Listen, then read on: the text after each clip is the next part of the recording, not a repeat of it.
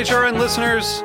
As we celebrate our 15th year, we are deepening our commitment to giving voice to the next generation of food systems storytellers, and we need your help.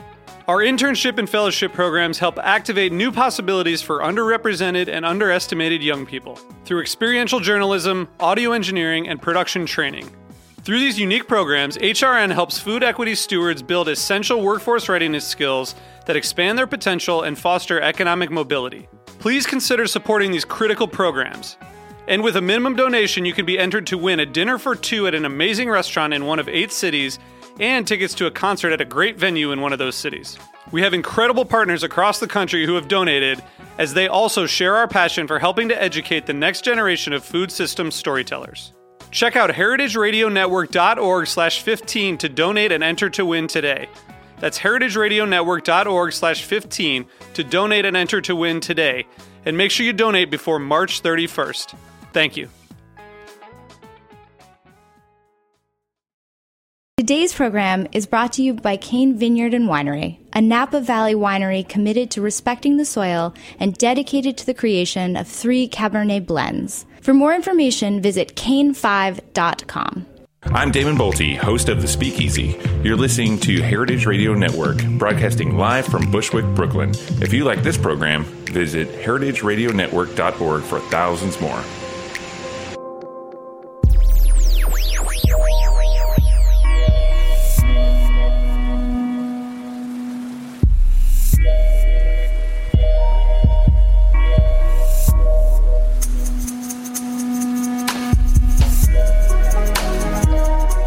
All right. Thanks so much for tuning in to the Heritage Radio Network. We are coming to you, as always, live from the back of Roberta's Pizza here in Bushwick, Brooklyn.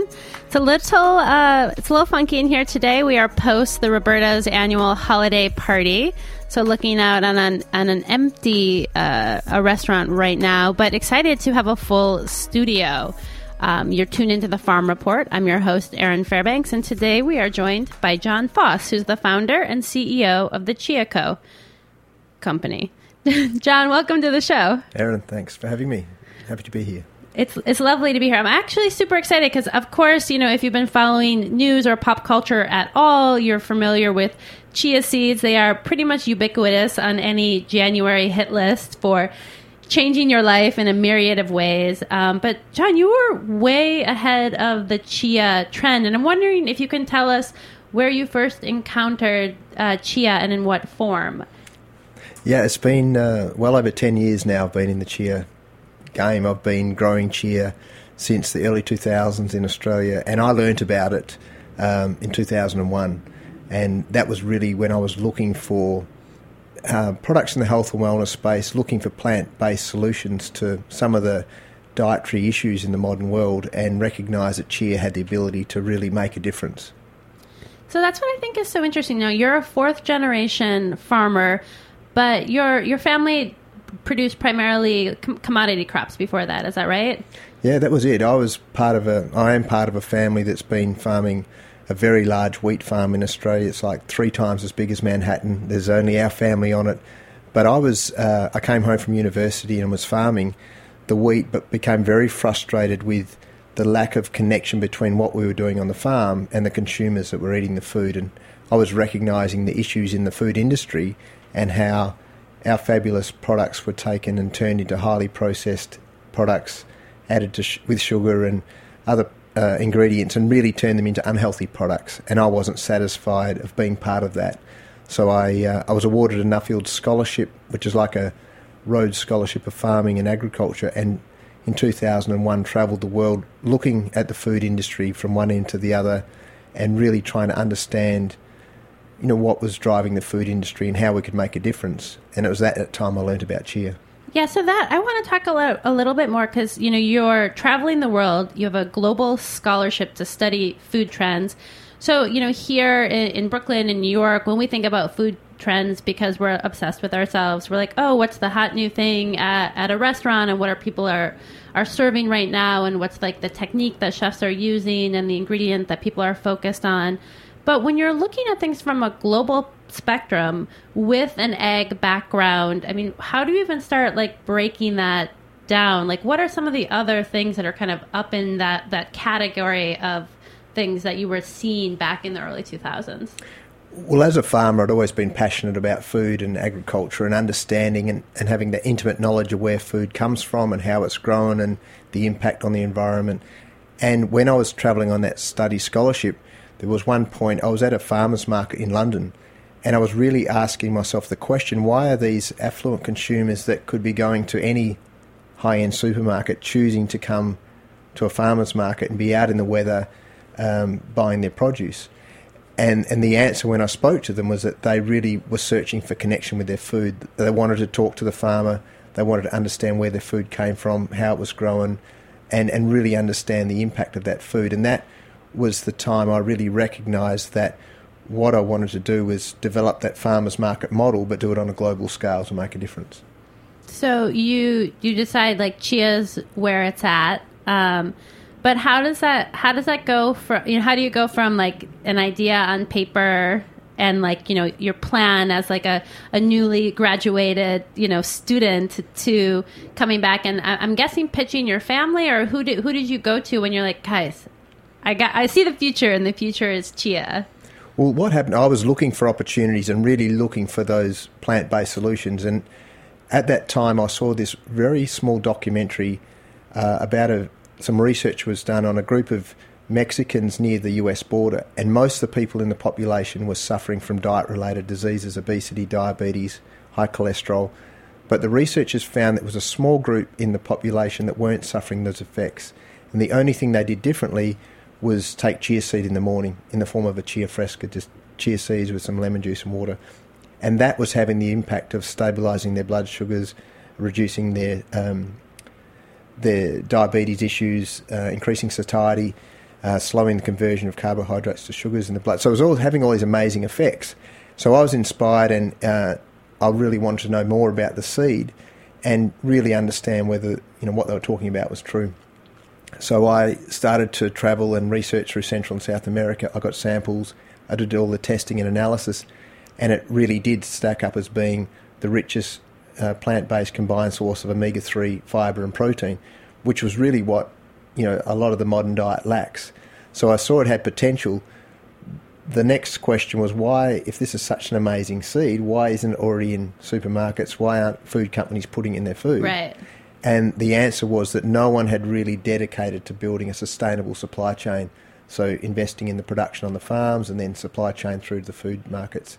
And so I really then, I left our family farming business and set off to develop that and really create the production and sustainable supply chain for Chia, which I dedicated the next 5 years of my life to.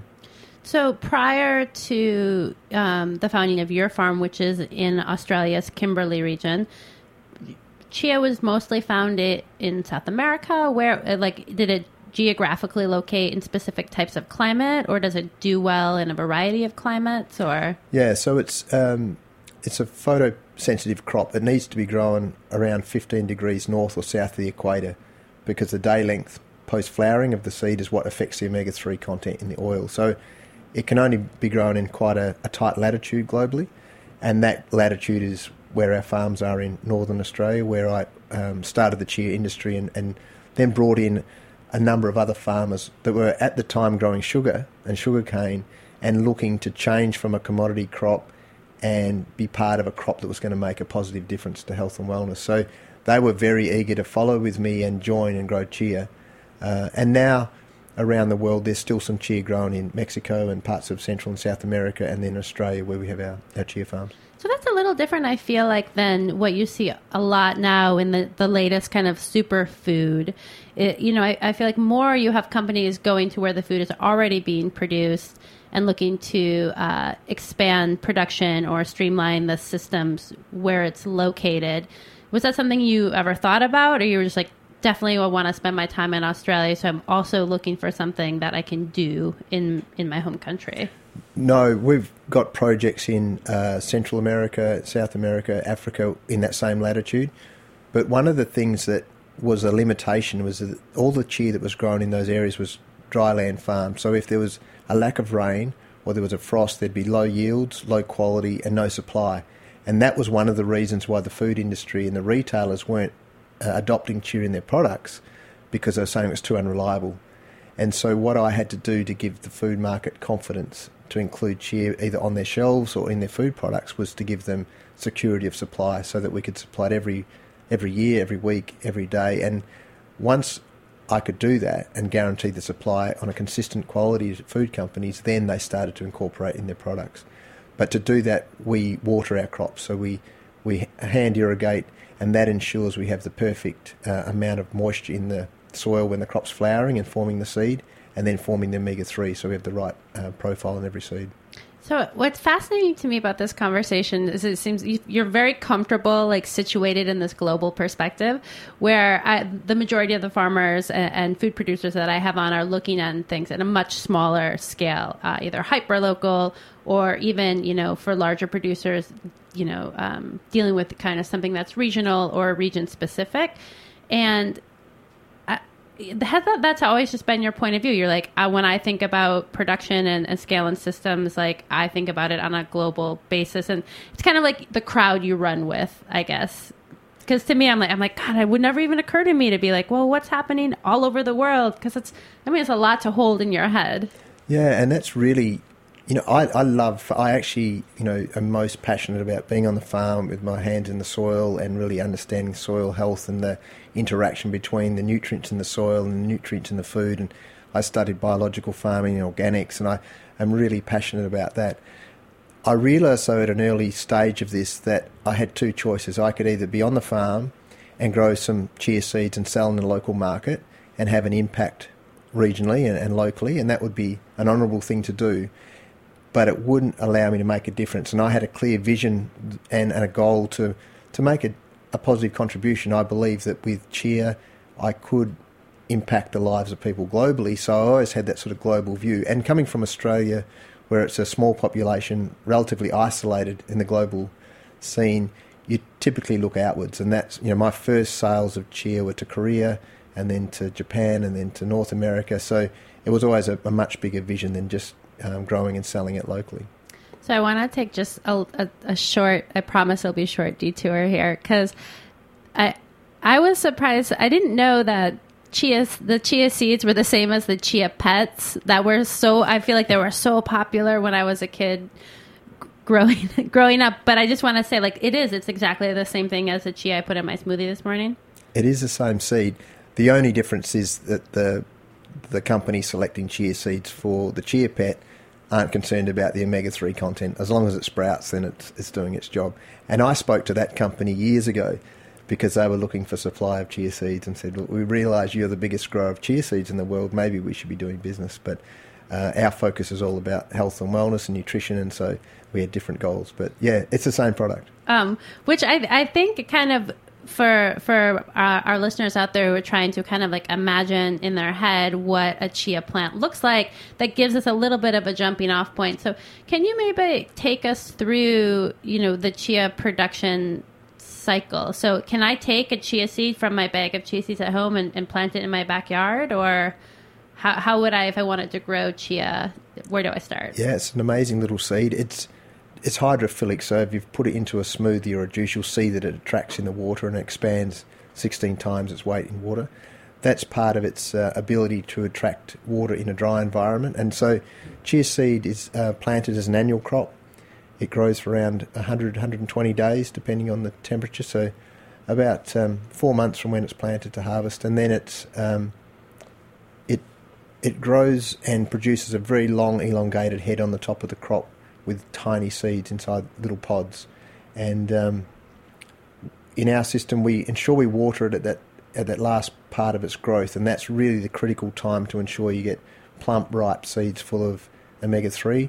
If it runs out of moisture or it has a frost event, then it will be brown, immature seeds. So if you're looking at seeds and it has that, then there's been something that's affected the omegas, and that's the best way visually to tell if it's good quality.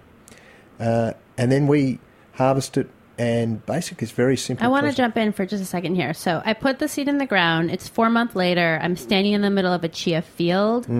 What does it look like? Is it coming up to my knees? Is what color? Yeah, it's a beautiful crop. It's from the mint family. beautiful soft green leaves and this long purple flower on top of it. So it looks amazing on our very large scale chia farms. It's just this sea of purple just before the ripening phase, and then it ripens in the head. One of the things we do is ensure we sun ripen, so we never apply chemical to the crop to dry it down. We swath the crop and it's sort of put into windrow, and then the combine harvests it, and that ensures we have the right nutrition, but we have the cleanest, purest product. And then it's really a simple process. It's really how it comes from the plant is how you consume it. We remove the chaff and the stems in the machine, and then it goes through a process with aspiration, and you have this sieving, and then have a beautiful, clean, pure chia seed. So there's no processing. The way it's grown is the way it's eaten. And so then, if it takes 4 months from when you plant it to when you harvest, you can get multiple harvests over the course of a year? We grow it once a year, and it's really important to grow it in a dry period because of that hydrophilic property. It means if it gets rainfall on it at the wrong time, it does affect the quality of the seed as well. So it's not only a specific area that it grows globally, but it needs a specific climate, and that's why it hasn't been a crop that's been able to grow in huge volumes all over the world and be commoditised. It's really a specific crop to a region. So what happens to your chia fields in their 8 months off? So then we rotate, and part of the sustainable process of growing the crop is to rotate with legume crops. We grow beans and peas that will fix nitrogen from the atmosphere and fix that in the soil. We rotate with grass species, so we can rotate and mulch that in the soil. So we're using a rotation of a grass, a legume and an oilseed, and that ensures we have the right balance of microbes in the soil and nutrients in the soil. Fascinating. Well, we are going to take just a short station break. We are here in the studio with John Foss, who's the founder and CEO of the Chia Company. Hang tight. We will be right back.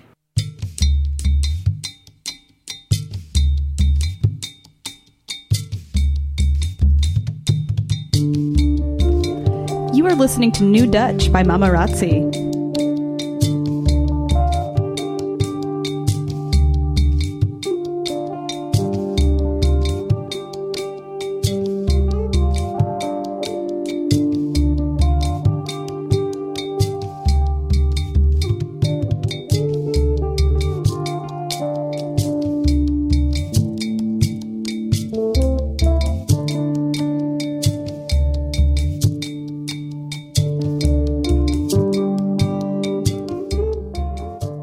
This is Chris Howell from Cane Vineyard and Winery, calling in from Spring Mountain above the Napa Valley.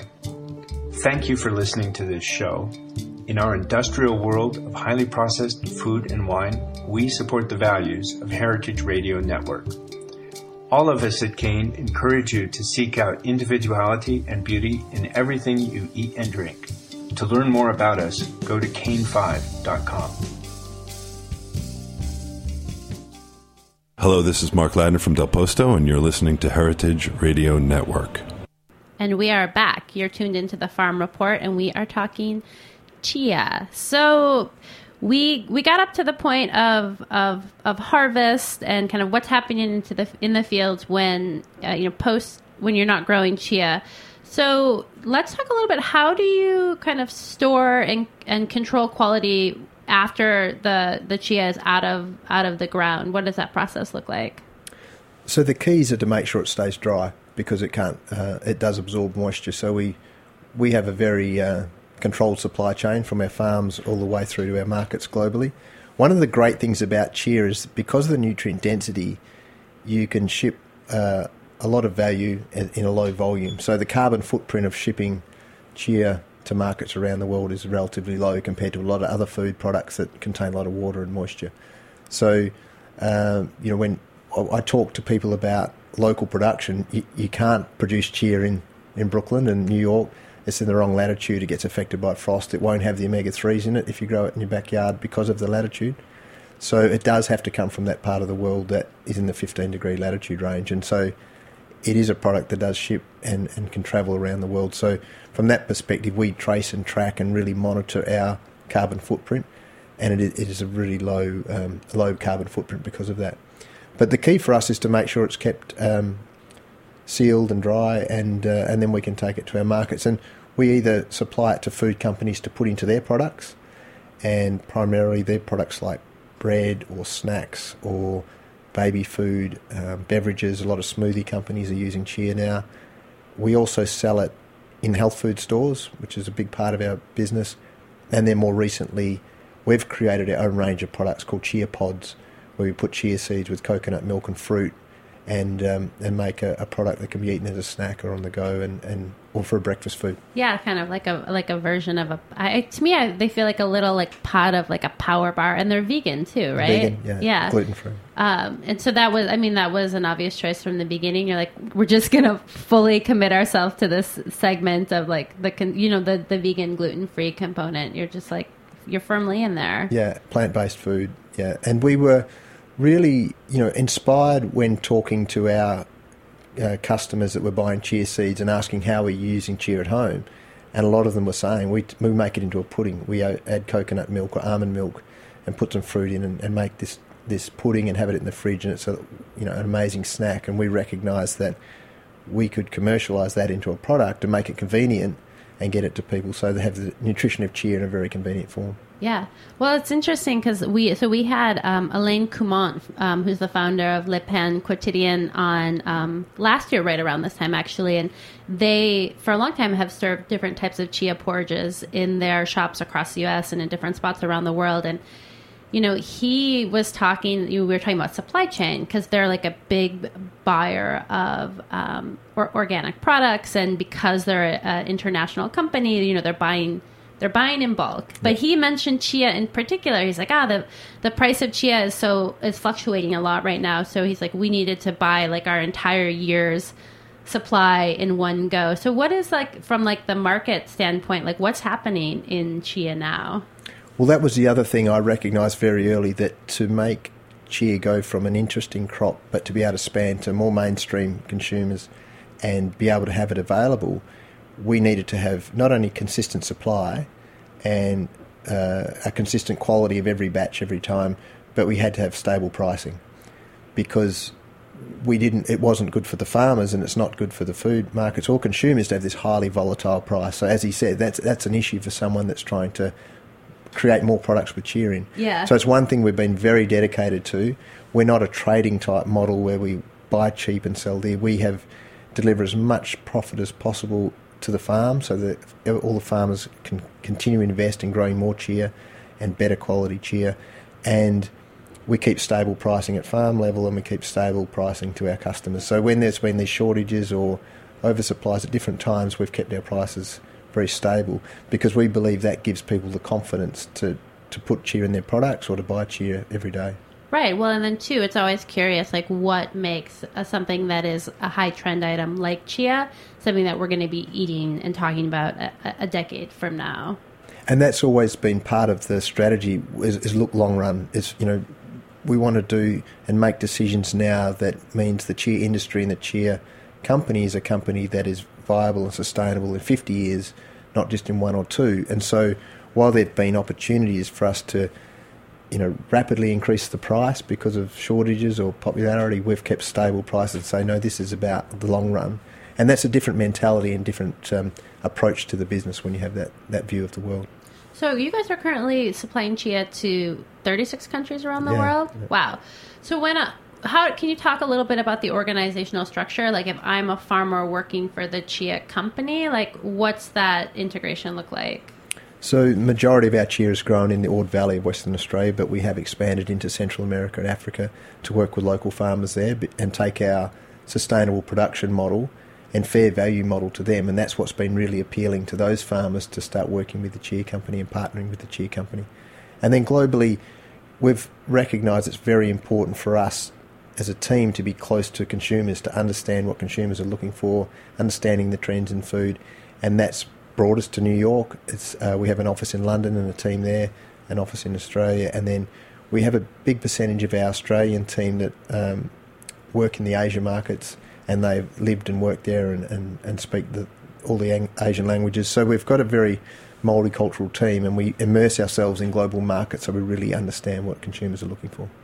So from like your labor force is obviously people in the kind of sales and education space, and then for the actual farming of chia, where are human hands touching the chia production? So obviously you have someone kind of like managing the overall production for a particular space on the land, and someone you had mentioned combine harvesting, but for kind of planting and other general throughout the life cycle of the plant, is it a high volume of labor, or is it not really?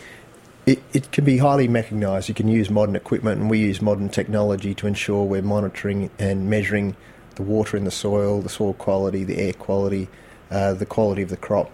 And we have a team that really work closely with the farmers, particularly the new farmers that are growing chia, so that we can disseminate the knowledge that I've built up over 12 years of working with chia, that they can understand really quickly and implement the practices and the agricultural processes to get the premium quality chia as quickly as possible, so they're profitable and sustainable.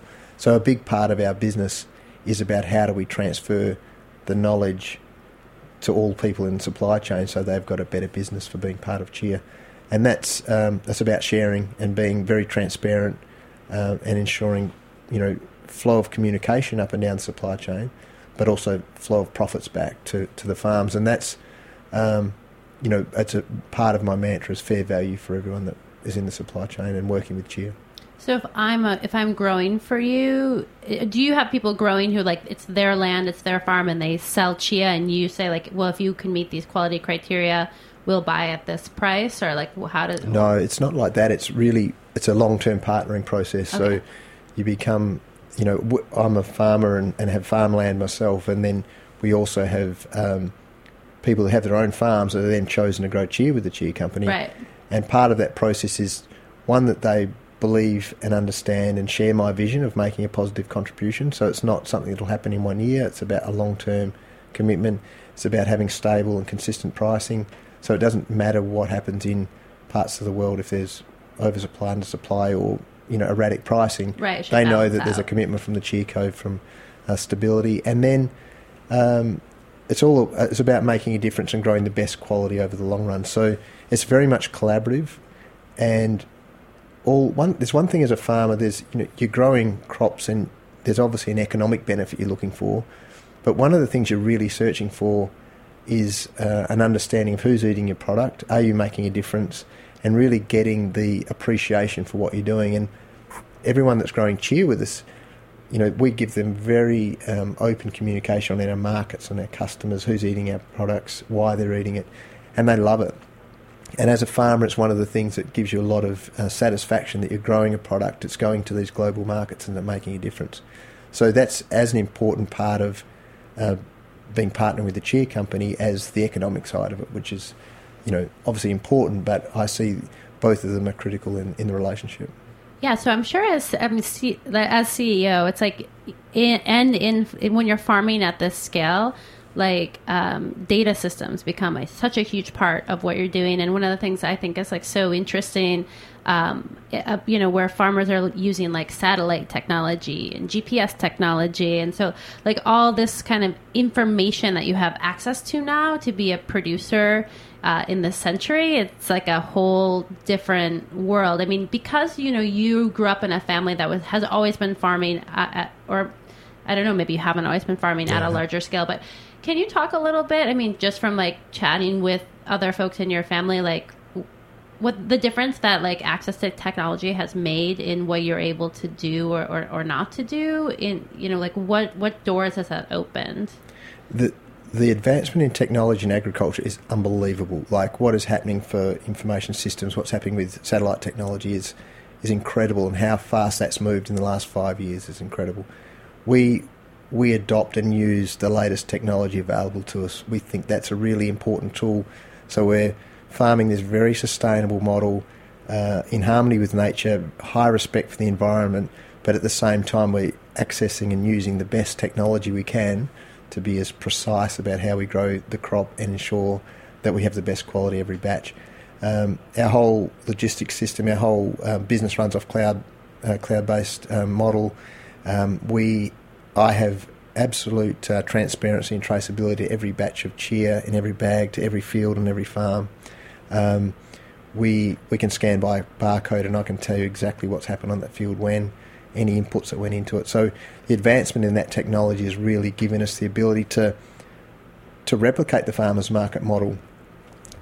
You know, the farmers market philosophy and model is the farmer being able to communicate to the consumer everything about that crop, where it was grown, what side of the hill, you know, what fertiliser was used, when it was harvested, when it ripened, when the moon cycles were, how it was, you know. And I've never asked my farmer about the moon cycles. It's really important. It's really important.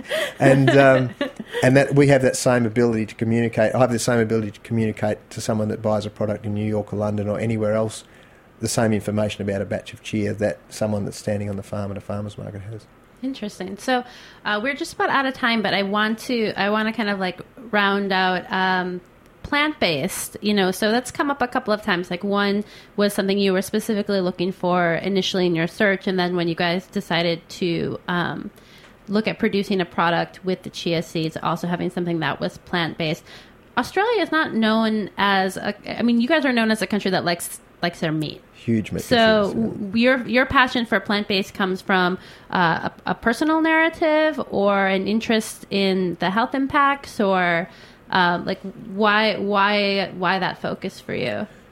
No, it's not. You're right. Australia's big meat consumers. We've farmed, livestock as well on our farms. No, for me, it's because to make a difference to people's health, there needs to be a higher percentage of plant-based foods in their diet, and a lot of the modern diet is overweight in animal-based foods. So when people can choose plant-based foods and balance it, and for me it's all about balance, then you can make a positive impact. And chia has such an amazing nutritional profile because of the plant-based omegas, but also the protein and all the amino acids and the fibre. When people start to include it in their diet, they feel better. And so, you know, that for me is when we're creating products based on chia, then complementing that with, you know, plant-based coconuts or almond milks and fruits just makes sense. Right, things that are already working in that space. Yep. Kind of a off-the-cuff question here, but would there ever be a space for chia as a crop for livestock? Look, chia's got a huge range of applications. It really it works well as an animal food, for pet food, for dogs. There's a market for it in the equine market. Horses perform well on chia. There's value in both the stem and the leaves of chia, but really the greatest value is in the seed, and that's why, you know, there's a lot of things we could do as a chia company, but the greatest impact we can have is the education and communication of the nutrition of chia seeds and getting that into people's diets or into companies' products so they can improve their products. Yeah, great. John, it's been really fascinating chatting with you. Thanks so much for making it out to Bushwick today. Thanks very much. Pleasure being on the show. Again, we've been talking with John Foss, the founder and CEO of the Chia Company. You can find their products anywhere fine goods are sold, or check them out on the World Wide Web for your latest chia fix or recipe ideas. This has been another episode of The Farm Report. This show, like all 39 of our weekly programs, is available for free. You can find us on iTunes or Stitcher, and if you're hopping on there, definitely click that subscribe button. Would love to come into your life on a weekly basis. We are a membership-supported organization, so if you believe in our work, please visit the website, www.heritageradionetwork.org. Click that donate tab and become a member today. Thanks so much for listening. Stay tuned in.